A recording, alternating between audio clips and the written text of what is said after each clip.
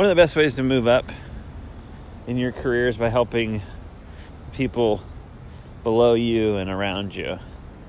I see it or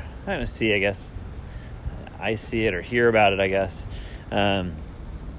People, assistant pros, just kind of waiting for that next shot, that next level up, that next opportunity to move up so that they can then shine.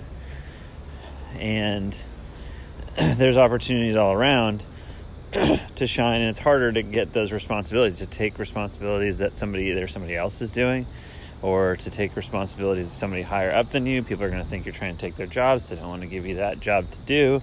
So there's just a lot more reluctance, and quite honestly, your bosses just don't have as much time. Yes, they're trying to train you to be head professionals and all of that, but not necessarily trying to train you to do their job, because that's their job.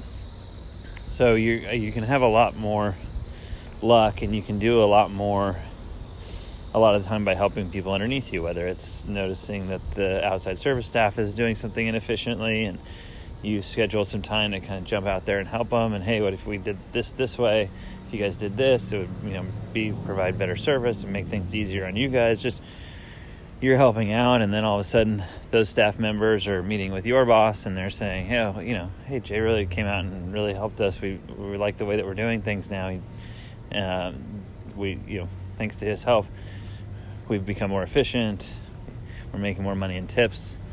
Those kinds of things, other people speaking for you, is most of the time more powerful than just kind of nagging and saying like, hey, it's my turn to get a shot. It's my turn to get a shot. Take the opportunity to help the people below you and around you, and that will oftentimes be the best way to create opportunities above you.